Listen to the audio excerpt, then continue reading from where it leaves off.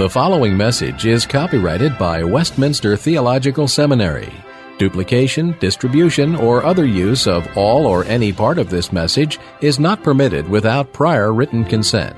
Please direct your inquiries to communications@wts.edu. For all other information, please visit the main website at www.wts.edu.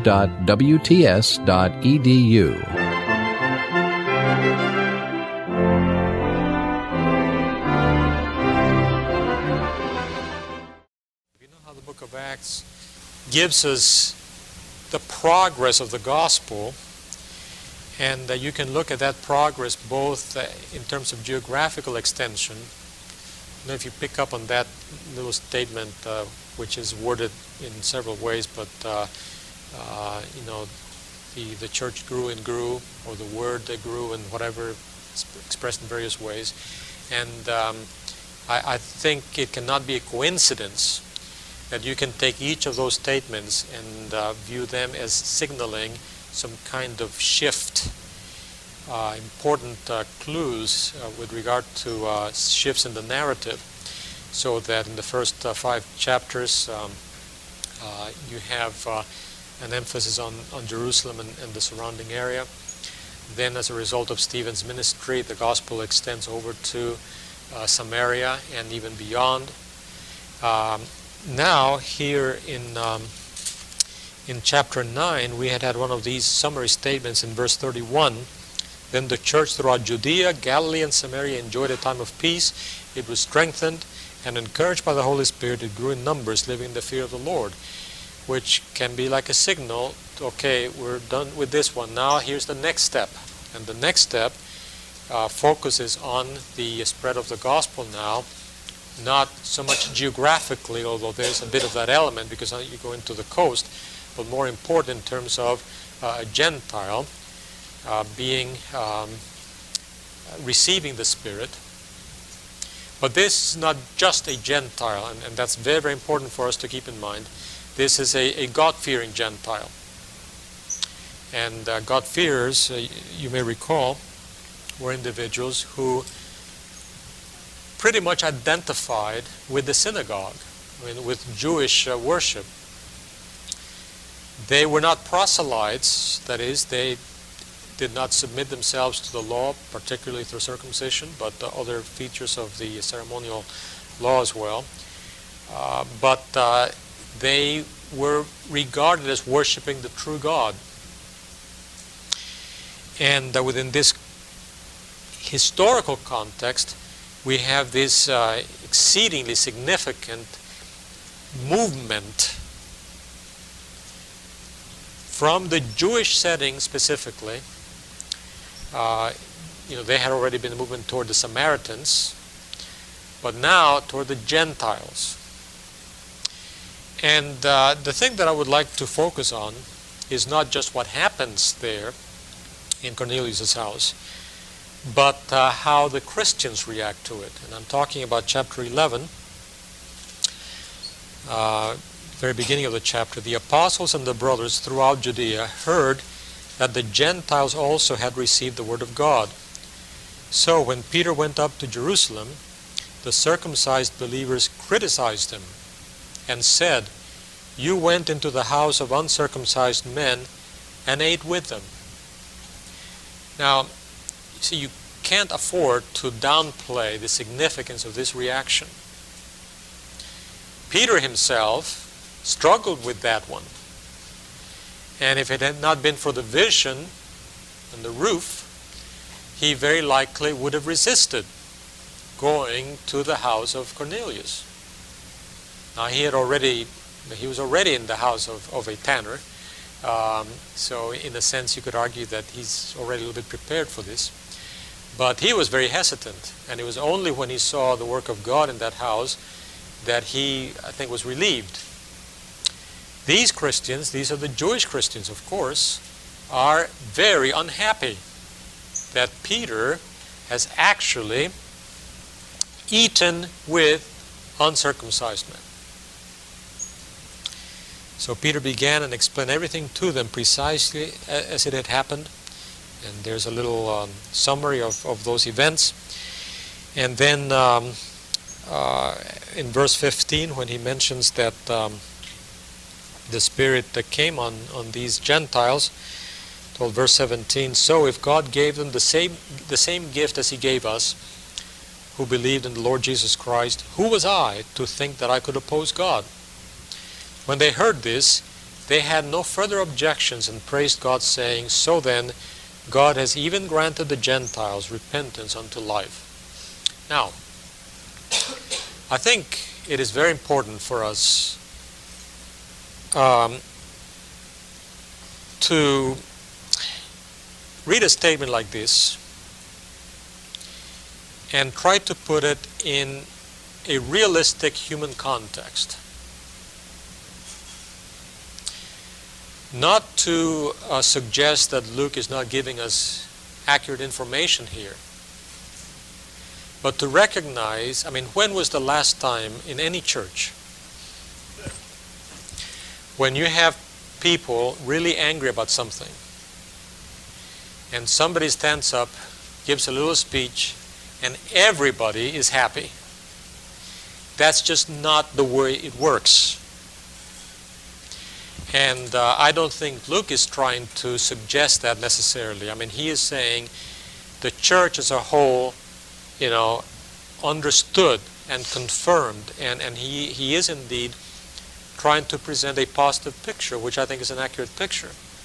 But I don't think he's trying to give exhaustive information about what was happening. And I think it would be silly for us to think that there would not have been some other people around that were not all that thrilled by what they were hearing.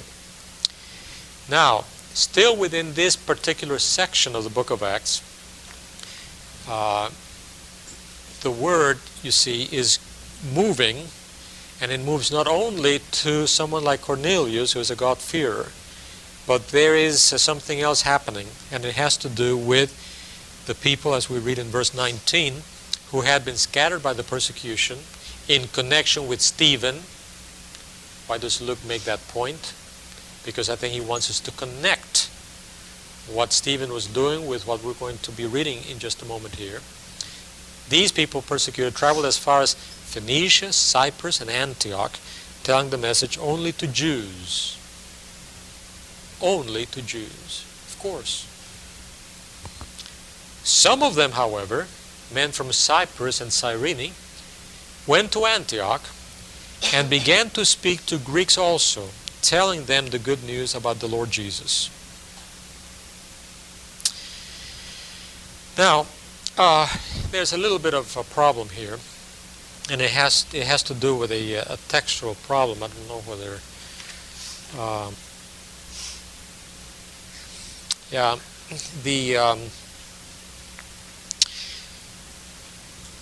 it's really a controversial problem. The text that you have in the in our standard text right now is Hellenistas, Hellenists. There is a variant that says Hellenas, Greeks. Now the NIV translation, by translating Greeks, seems to be taking Hellenas as the better reading. The evidence is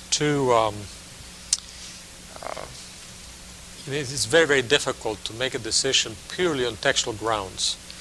But I do think that the reading Hellenistas, Hellenists,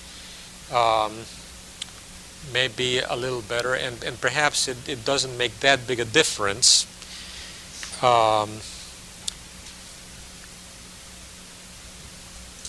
Because either term that you take, you could look at it as referring to. You could still have a difference of opinion as to what kind of people are we talking about here. I want to argue, although I cannot prove it just from this passage, that the people to whom the gospel is being presented now are people in the same category as Cornelius. In other words, we're not talking about not yet to some totally unrestricted preaching of the gospel to pagans. We're still within the context of individuals who were not Jews, but who did identify themselves to some degree with Judaism. At least they understood and had some kind of association with the synagogue. I cannot prove that. I think as we go on you'll see why I tend to take it in this way. At any rate, verse 22, news of this reached the ears of the church in Jerusalem, and they sent Barnabas to Antioch. Why? Well, these guys were Presbyterians. They get news of some kind of ministry going on there. We don't know what's going on. We've got to do things decently and in order. And we've got to find out what's happening and make sure that our book of order is being followed.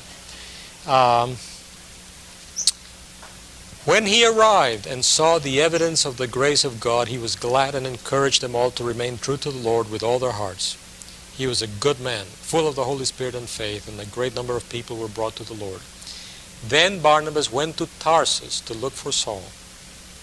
And when he found him, he brought him to Antioch. So for a whole year, Barnabas and Saul met with the church and taught great numbers of people. The disciples were first called Christians at Antioch. Then we have the little story about they're going to Jerusalem with an offering because of the famine. In chapter 12, we have what appears to be a side story with regard to Herod Agrippa and Peter. But he picks up on Saul again in chapter 13. Although you need to look at the very end of chapter 12, when Barnabas and Saul had finished their mission, they returned from Jerusalem, taking with them John, also called Mark. So you already have a team, being formed here.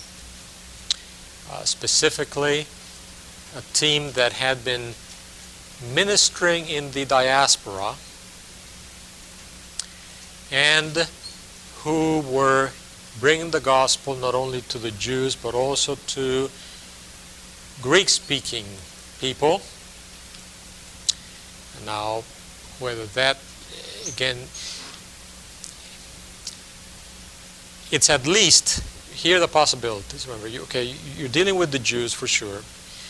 You're also dealing, presumably, with Hellenistic Jews, if you take the Hellenistas, that variant in that way.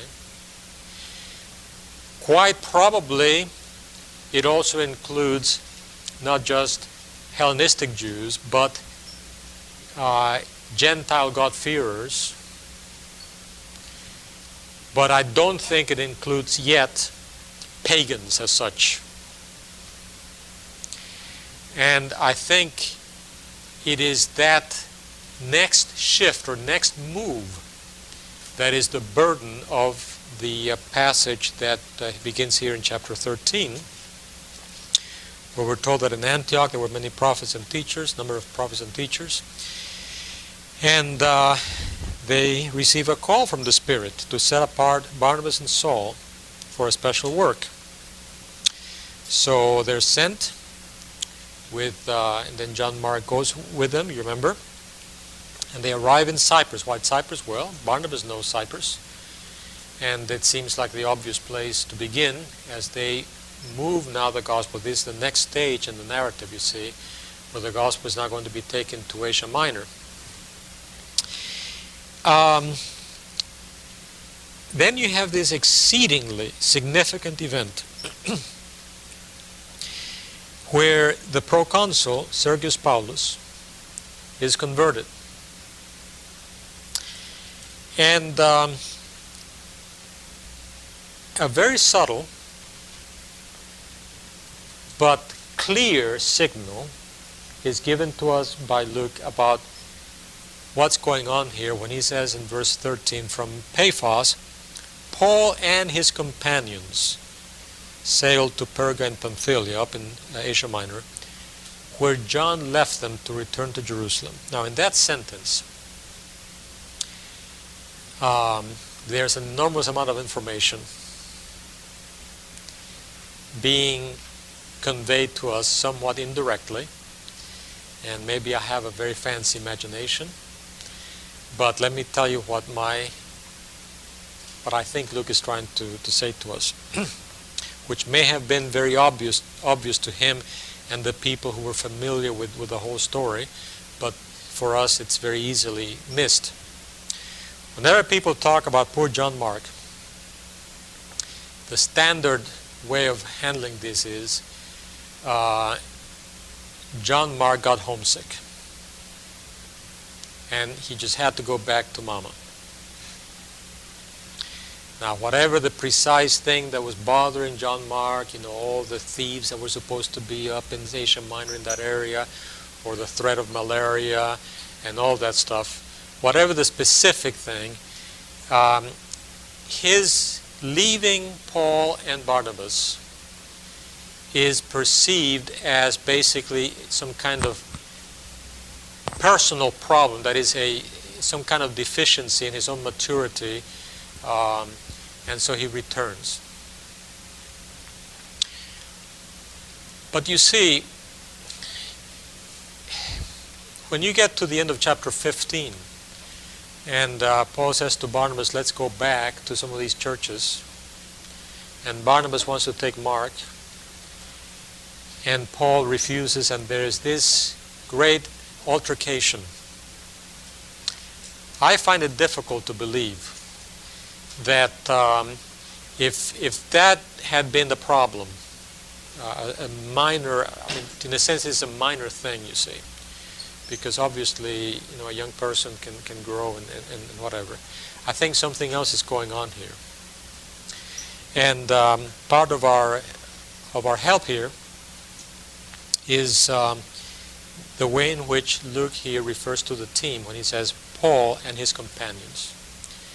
Up to this point, as you probably know, Luke has said always Barnabas and Saul. Now all of a sudden it's Paul and his companions.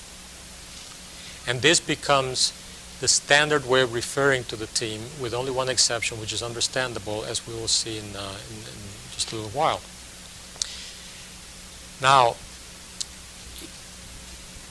why does Luke call Saul Paul all of a sudden?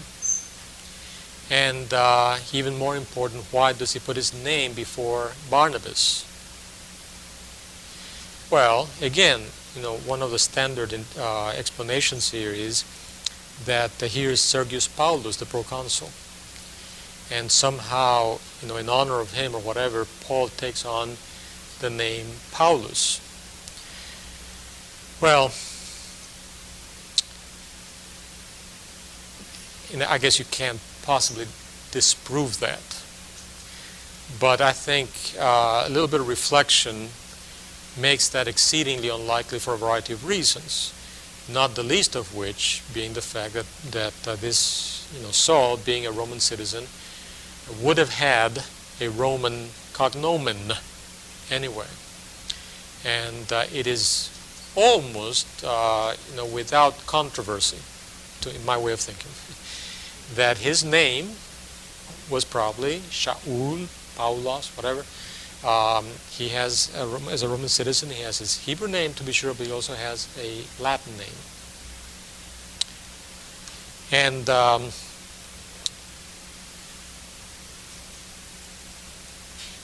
I think the fact that it isn't simply the different name, but the switch in the order, that's probably what Luke wants us to be thinking about more specifically. And my theory, again, it is not unique to me by any stretch of the imagination, but the most reasonable way to reconstruct this, I think, is to look at it this way.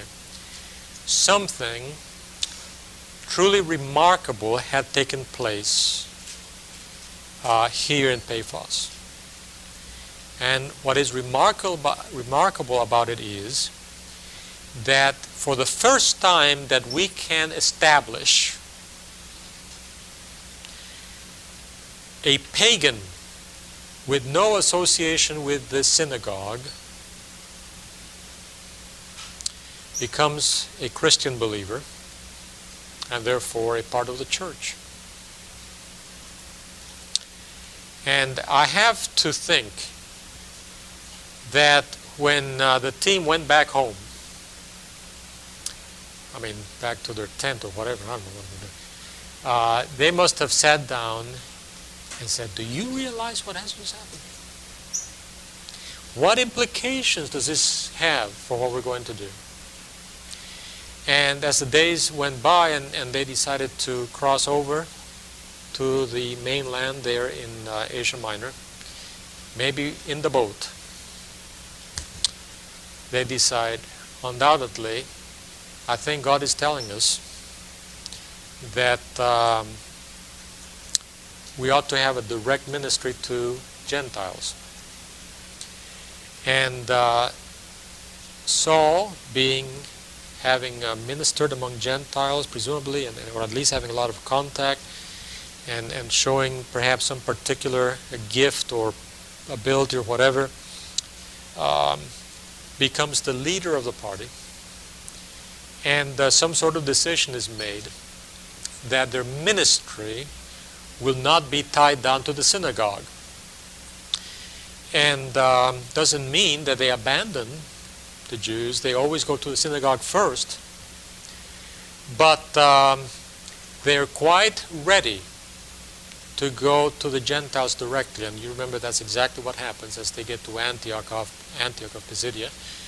And they preach in the synagogue and they're invited back. But then as the God-fearers are attracted to this preaching, and as probably Paul and Barnabas give the impression to the Jews that this Christian gospel makes things just too easy for the Gentiles, there is a reaction, and they shake off the dust from their feet and go directly to the Gentiles. John Mark wasn't homesick. John Mark was not afraid of thieves or malaria. He was troubled by what he would have perceived as apostasy. That Barnabas and Saul are taking this too far. They are in effect breaking with the essence of what it means to be a Jew. And they are now viewing the Christian gospel as something that does not require Judaism. And you see, for us, our reaction is, well, of course, so what? But for that early church, you could hardly think of anything more earth-shaking than that. And John Mark couldn't quite handle that. And that is why, at the end of chapter 15, Paul's concern didn't have to do with some sort of immaturity, in the sense they have to grow up and act more mature. There was a theological issue at stake here. And Paul was not convinced that Mark was committed to the gospel to the Gentiles in the way in which he needed to be committed for that ministry to proceed. Now, you remember what happens here in this first journey. They go to these churches in the southern part of the province of Galatia, Lystra and Derbe, and they make the rounds back and so on. And as you know, this is where things start getting complicated in terms of chronological problems and where do you put the letter to the Galatians. And at a later point in the semester, we will spend quite a bit of time trying to solve the problem. What I want to do, well, let me just to refresh your memory as to what is going on here. You remember that the basic problem, the basic conflict is whether the council in Jerusalem related in chapter 15 of Acts is or is not the same meeting described by Paul in Galatians 2. Okay. They look awfully similar, and so you sort of start with that assumption, or most people have in the past. If it is the same meeting, obviously, Galatians must have been written after the council. And therefore, there's a tendency to date the letter to the Galatians during the third journey. And that's the position that I'm taking, that Paul wrote Galatians during the third journey, probably from Ephesus, although how can you prove that? The difficulty is that there are certain differences between Acts 15 and Galatians 2 that are a little difficult to resolve. And these differences have been actually one of the main reasons, or at least one of the main arguments used by critical scholars to argue that the book of Acts is not reliable. And the story of Acts 15 is particularly the business about the decree. That letter is thought to be either a figment of Luke's imagination or he really got confused with some other stuff. And it helps him in his purpose, you will recall, of giving an idea that the early apostles were a happy bunch without any differences, but that wasn't the reality of the case. I mean, this is the usual critical position. In response to that, there has been a tendency among conservatives, particularly following the lead of William Ramsey at the turn of the century. William Ramsey, was a man, very, very distinguished archaeologist, particularly of Anatolia in Asia Minor. And he himself, had been basically brought up, or at least had adopted the Tübingen School approach to this whole thing. But the more he did his archaeological work, the more he became impressed by the accuracy of Luke's historical accounts. And it got to the point where he says, this is ridiculous. Everything where you can check Luke against the sources, he checks out okay. Got to the point where he says, this is ridiculous. Everything where you can check Luke against the sources, he checks out okay. So on what grounds are you going to say that the passages where you cannot check him out, because we don't have something else to confirm or deny, that he cannot be trusted there? His very high view of the reliability of the book of Acts led him to address this problem, and he came up, I don't know that it was his original idea, but he became the most forceful proponent of the view that, as a matter of fact, Acts 15 and Galatians 2 deal with two different meetings. That Galatians chapter 2 is talking about the famine visit, at the end of chapter 11 of Acts. That's one point. The second point is that Galatians was written to the churches visited during the first journey. Soon after that famine visit, or rather, right after the first missionary journey, that the Jerusalem Council described in Acts 15 hadn't taken place yet, and therefore there is no conflict between Galatians 2 and Acts 15 because you're talking about two different events altogether.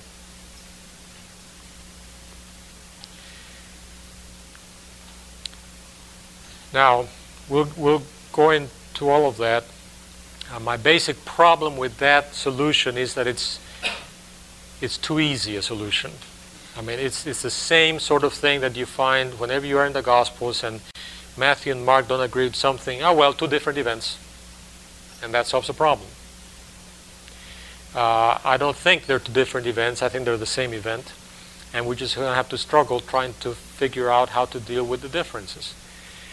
In any case, you have the situation of either dating the letter to the Galatians early, say no later than the year 49, so that Galatians is written, and then after that you have the Jerusalem Council, and the first journey is up here. And if that's the case, it also settles another issue.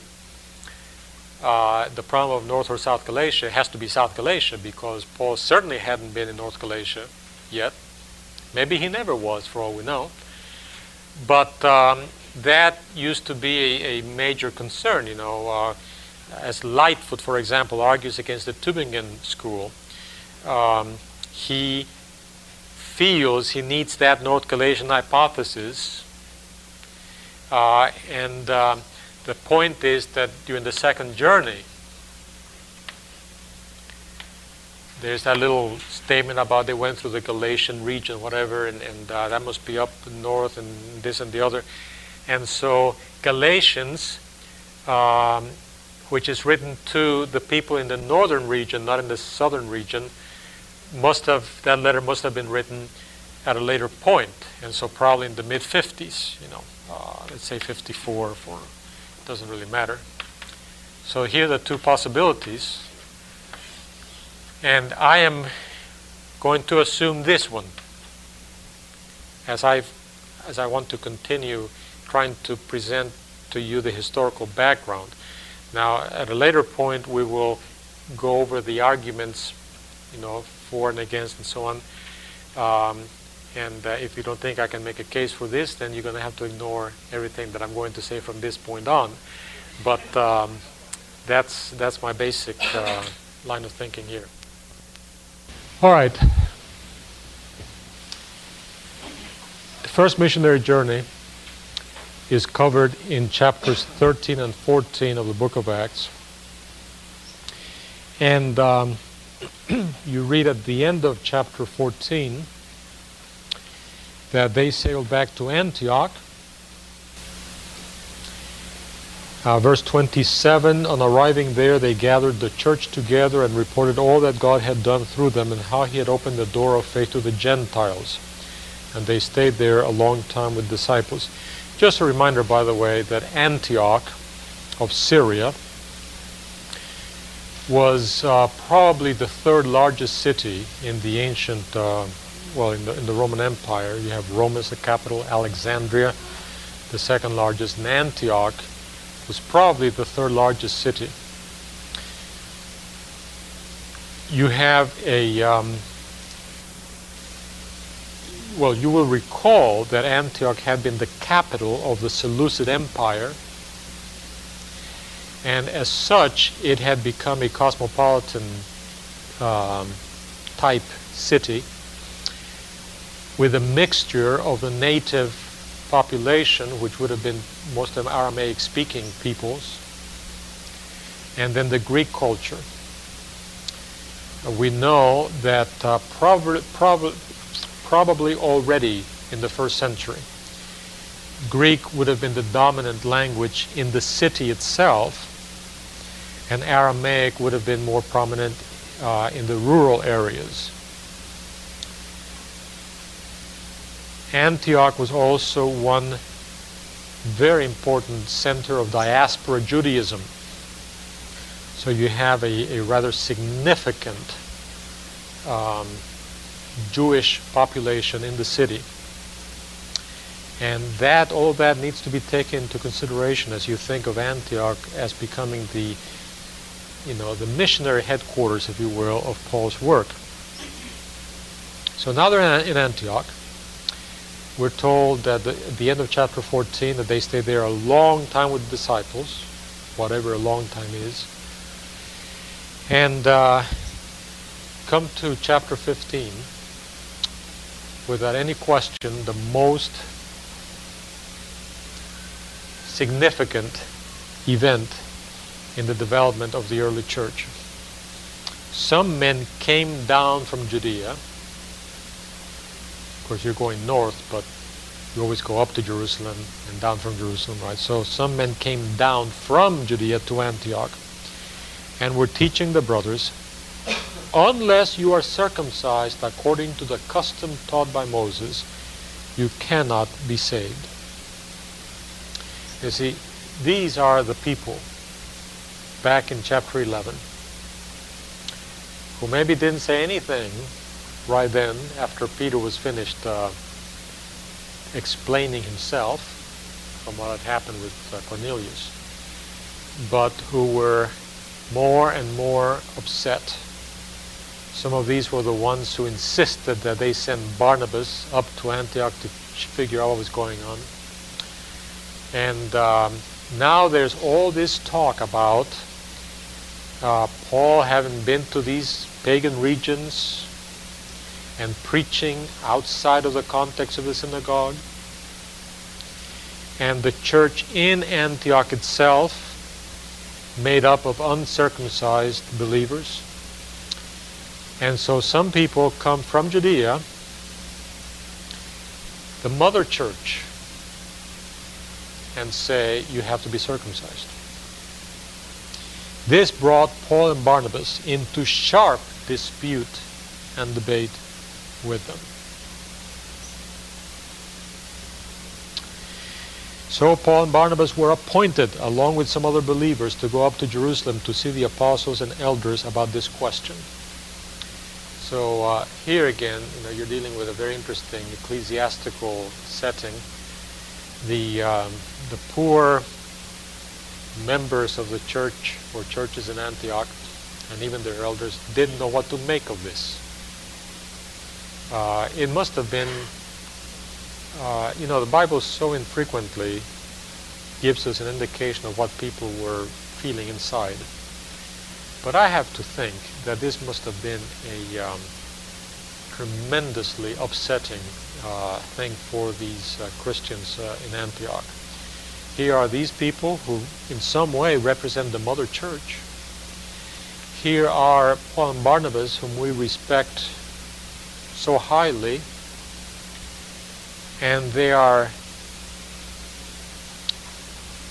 arguing sharply. You're not supposed to do that. And they don't know what to do. That itself is significant. Here's this debate between these groups, and the church in Antioch wasn't sure how to resolve the question. So they sent Paul and Barnabas, along with some other believers.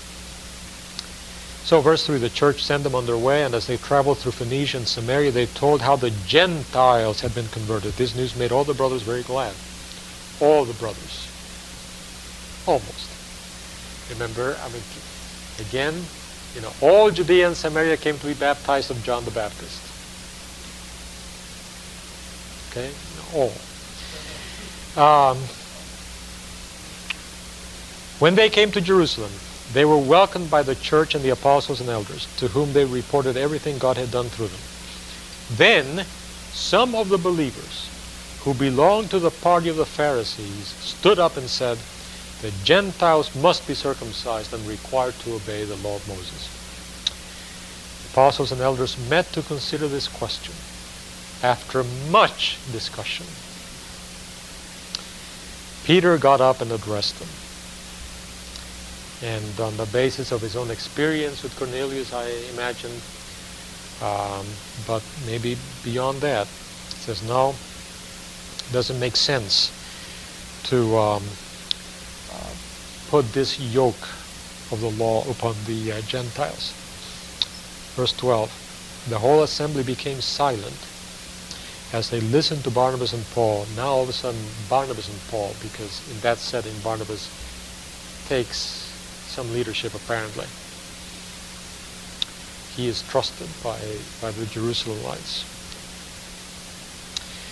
Telling about the miraculous signs and wonders God had done among the Gentiles through them. When they finished, James spoke up. This is, of course, James, the brother of our Lord, not the brother of John, who had been martyred in chapter 12.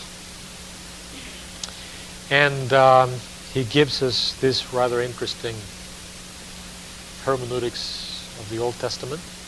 And I'm not going to get into that now. But clearly the Gentiles are supposed to bear my name.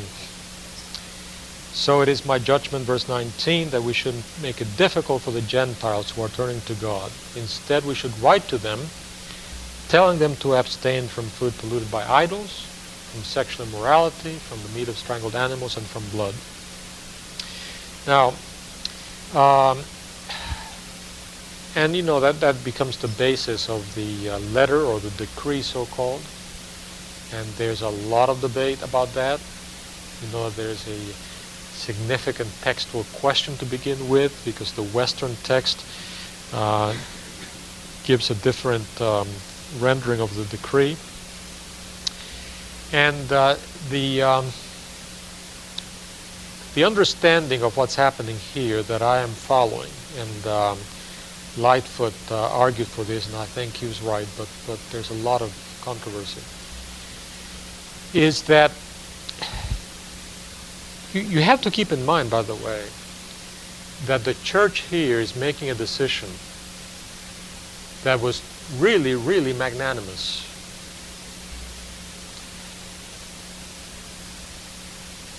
The Jewish church in Jerusalem was really under the gun. They are already suffering for their faith. But of course, as Jews, they continue to live within the context of Judaism. There's no reason why they cannot continue going to the temple. There's no reason why they as Jews shouldn't have their own children circumcised. There's no reason why they cannot continue to abide by the ceremonial system and dietary laws and so on. But they recognize that in Antioch there's a different constitution to the church. And you have this large number of Gentiles that I think could be viewed as God-fearers. I mean, they're part of the whole community now. What to do about them? I think it's Longenecker in his, well, actually it was the article that he wrote on Paul for the Zondervan Encyclopedia that was later published separately. And and I think he's right. He makes the point that probably the unbelieving Jews were watching very carefully what was going on here. And that the decision to say it is possible for these Gentiles to be part of the church, even though they are not Jews, could have only spelled more misery for them, more persecution, just make life very, very difficult for them. But it was in recognition of what Paul would later speak of in terms of the freedom of the gospel of freedom, the truth of the gospel, if you will, that they said, no, we cannot force this upon them. However, please, Gentile brethren, don't make things any harder than they have to be. So come on, stay away from these things that are particularly offensive to the Jewish community. And in a sense, this was a compromise. Not in the bad sense, but in the good sense. They are recognizing that the gospel cannot be bound to an identity with Judaism. However, given this mixed situation, we're asking you to abstain yourselves from those things that are really offensive to the Jews. Now, this interpretation assumes lots of exegetical decisions. And we don't have the time right now. We'll probably come back to some of these things at a later point. But again, all I'm doing, remember, in this initial set of lectures, is to try to set an interpretive background, my own interpretation of what's happening. So at least you understand how I'm going about this stuff. And then we can always examine the details at a later point. So, verse 30, the men were sent off and went down to Antioch, and where they gathered the church together and delivered the letter. The people read it and were glad for its encouraging message. Judas and Silas said much to encourage and strengthen the brothers. Now you know what's going on here. In verse 22, the apostles of there in Jerusalem decided to choose some of their own men and send them to Antioch with Paul and Barnabas. And I think the point is obvious, as a way of confirming what Paul and Barnabas would say to the church in Antioch. It is not that there's a lot of distrust going on, but it's just common sense. You want to make things, go out of your way to show that you're dealing with things honestly and fairly and so on. So just so that people aren't going to misinterpret or try to say, well, how can we trust Paul and Barnabas about this? So here are two representatives from the church, and they confirm and attest to the truth of what's happening, and they even encourage them further. After spending some time there, they were sent off by the brothers with the blessing of peace to return to those who had sent them. But Paul and Barnabas remained in Antioch, where they and many others taught and preached the word of the Lord. Now this is a time when Paul says, let's go back, visit the brothers. Barnabas wanted to take John, his cousin, but Paul didn't think it wise to take him, because he had deserted them in Pamphylia and had not continued with them in the work.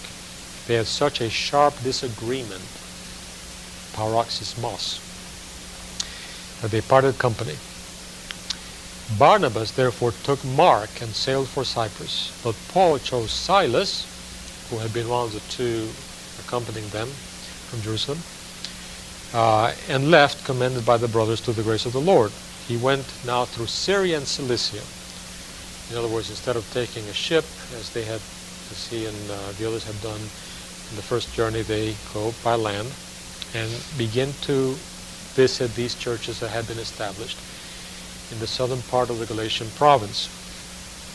And they see Timothy, and he's spoken so well of that Paul wants to take him along on the journey. And then we're told, verse 3, that remarkable statement, so he circumcised him because of the Jews who lived in that area, for they all knew that his father was a Greek. In other words, these are small towns. You know what's going on. And Timothy is the son of a Greek father and a Jewish mother, and everybody knew that they didn't have a baris, you see. They didn't have a little party and the circumcision, and this is widely known among the Jews. And Paul's ministry was always to go first to the Jews, and why create unnecessary troubles? Now Timothy, having a Jewish mother, had every right to be circumcised as a Jew, every reason to. And Paul has no problems with it. And now, of course, this is one of the details that critical scholars, think, Paul would never have done this. But certainly from Luke's perspective, as he gives his narrative, he's giving us some very, very important information. In one chapter, Paul is really putting himself on the line to defend the freedom of the gospel among the Gentiles. They should not be forced to be circumcised. And in the next chapter, he is circumcising someone whose father was Greek, but who was Jewish by all rights. As they traveled, they delivered the decisions reached by the apostles and elders in Jerusalem for the people to obey. Now, very important point here. These churches in Galatia, according to the book of Acts, were familiar with the decree of Jerusalem, so that, in my dating of the letter anyway, when Paul writes his letter to the Galatians, he can assume that these Galatians are aware of what happened in that meeting and of the decree, which is such a matter of controversy. So, the next step, you have one more of these summary statements in verse 5. So the churches were strengthened in the faith and grew daily in numbers. And now we're ready for the next stage in Luke's narrative.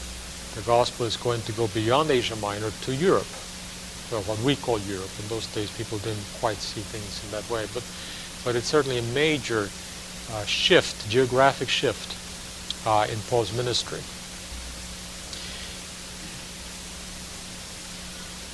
You remember the story about going to Philippi? Before they get to Philippi, they land in Neapolis, modern day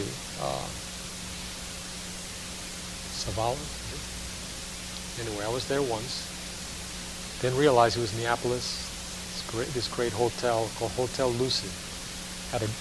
Had a bunch of college students with me, 7, 8 students with me, and we never made reservations anywhere. And we had just driven from Athens. We were on our way to Istanbul, getting tired. It's late. There's this sign, Hotel Lucy. In Neapolis. Maybe that's where Paul stayed. And looked too luxurious for us, so didn't stop and look for it. But we couldn't find anything, and it was just getting too dark. So we said, well, let's just check it out anyway. Brand new. It had just been finished. In fact, they were still working on little things here and there. And I asked them how much, and I forget what price they gave me. And it wasn't all that bad, but we had a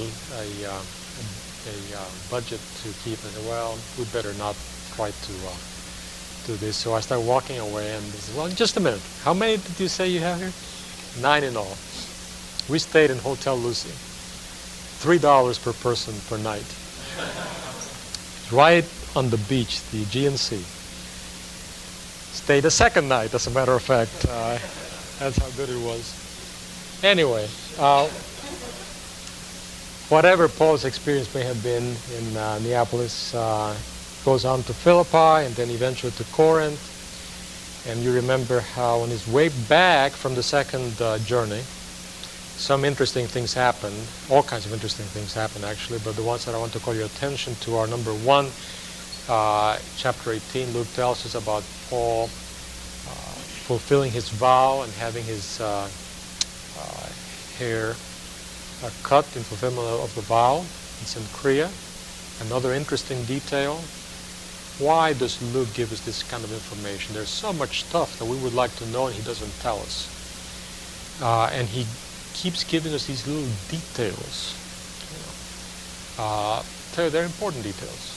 And part of what Luke is telling us here is Paul continued to live as a Jew. And he had no misgivings himself of, now of course, from the critical point of view, this is viewed as, again, part of Luke's creativity here and trying to make things look, these are the good old times, and people were happy and no problems and whatever. But the other thing that's important is that on his way back, Paul stops in Ephesus, and when he sees what Ephesus is like and what an important city, he says, I got to come back here, which he will eventually. But you recall then in the third journey, Paul retraces his steps once again. He visits those churches in the southern part of Galatia and then heads for Ephesus. Now, while he's in Ephesus,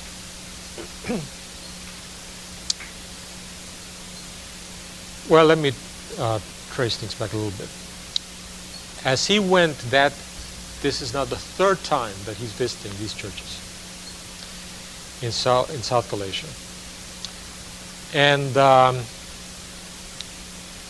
in the course of his ministry, he has been facing increasing opposition to his ministry to the Gentiles. I hope you understand that the council in Jerusalem, again, would be a fundamental mistake to assume that there was a unanimous opinion handed down.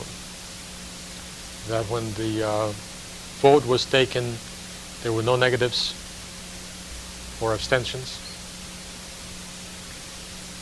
Just had a faculty meeting last night that lasted till 7, and I had to abstain, and even recorded my abstention on a decision that I think will.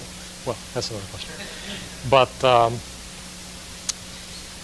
whatever happened at that meeting, you may be sure that among these believers of the party of the Pharisees, there were some who were very, very unhappy and probably disgruntled. And a group formed. I don't know what their acronym was, but Jews Against Paul or something. And they were determined, okay, if our mother church isn't going to take the stand that it should take, we're just going to have to create our own organization here and begin to present quite a different understanding of what the gospel is all about.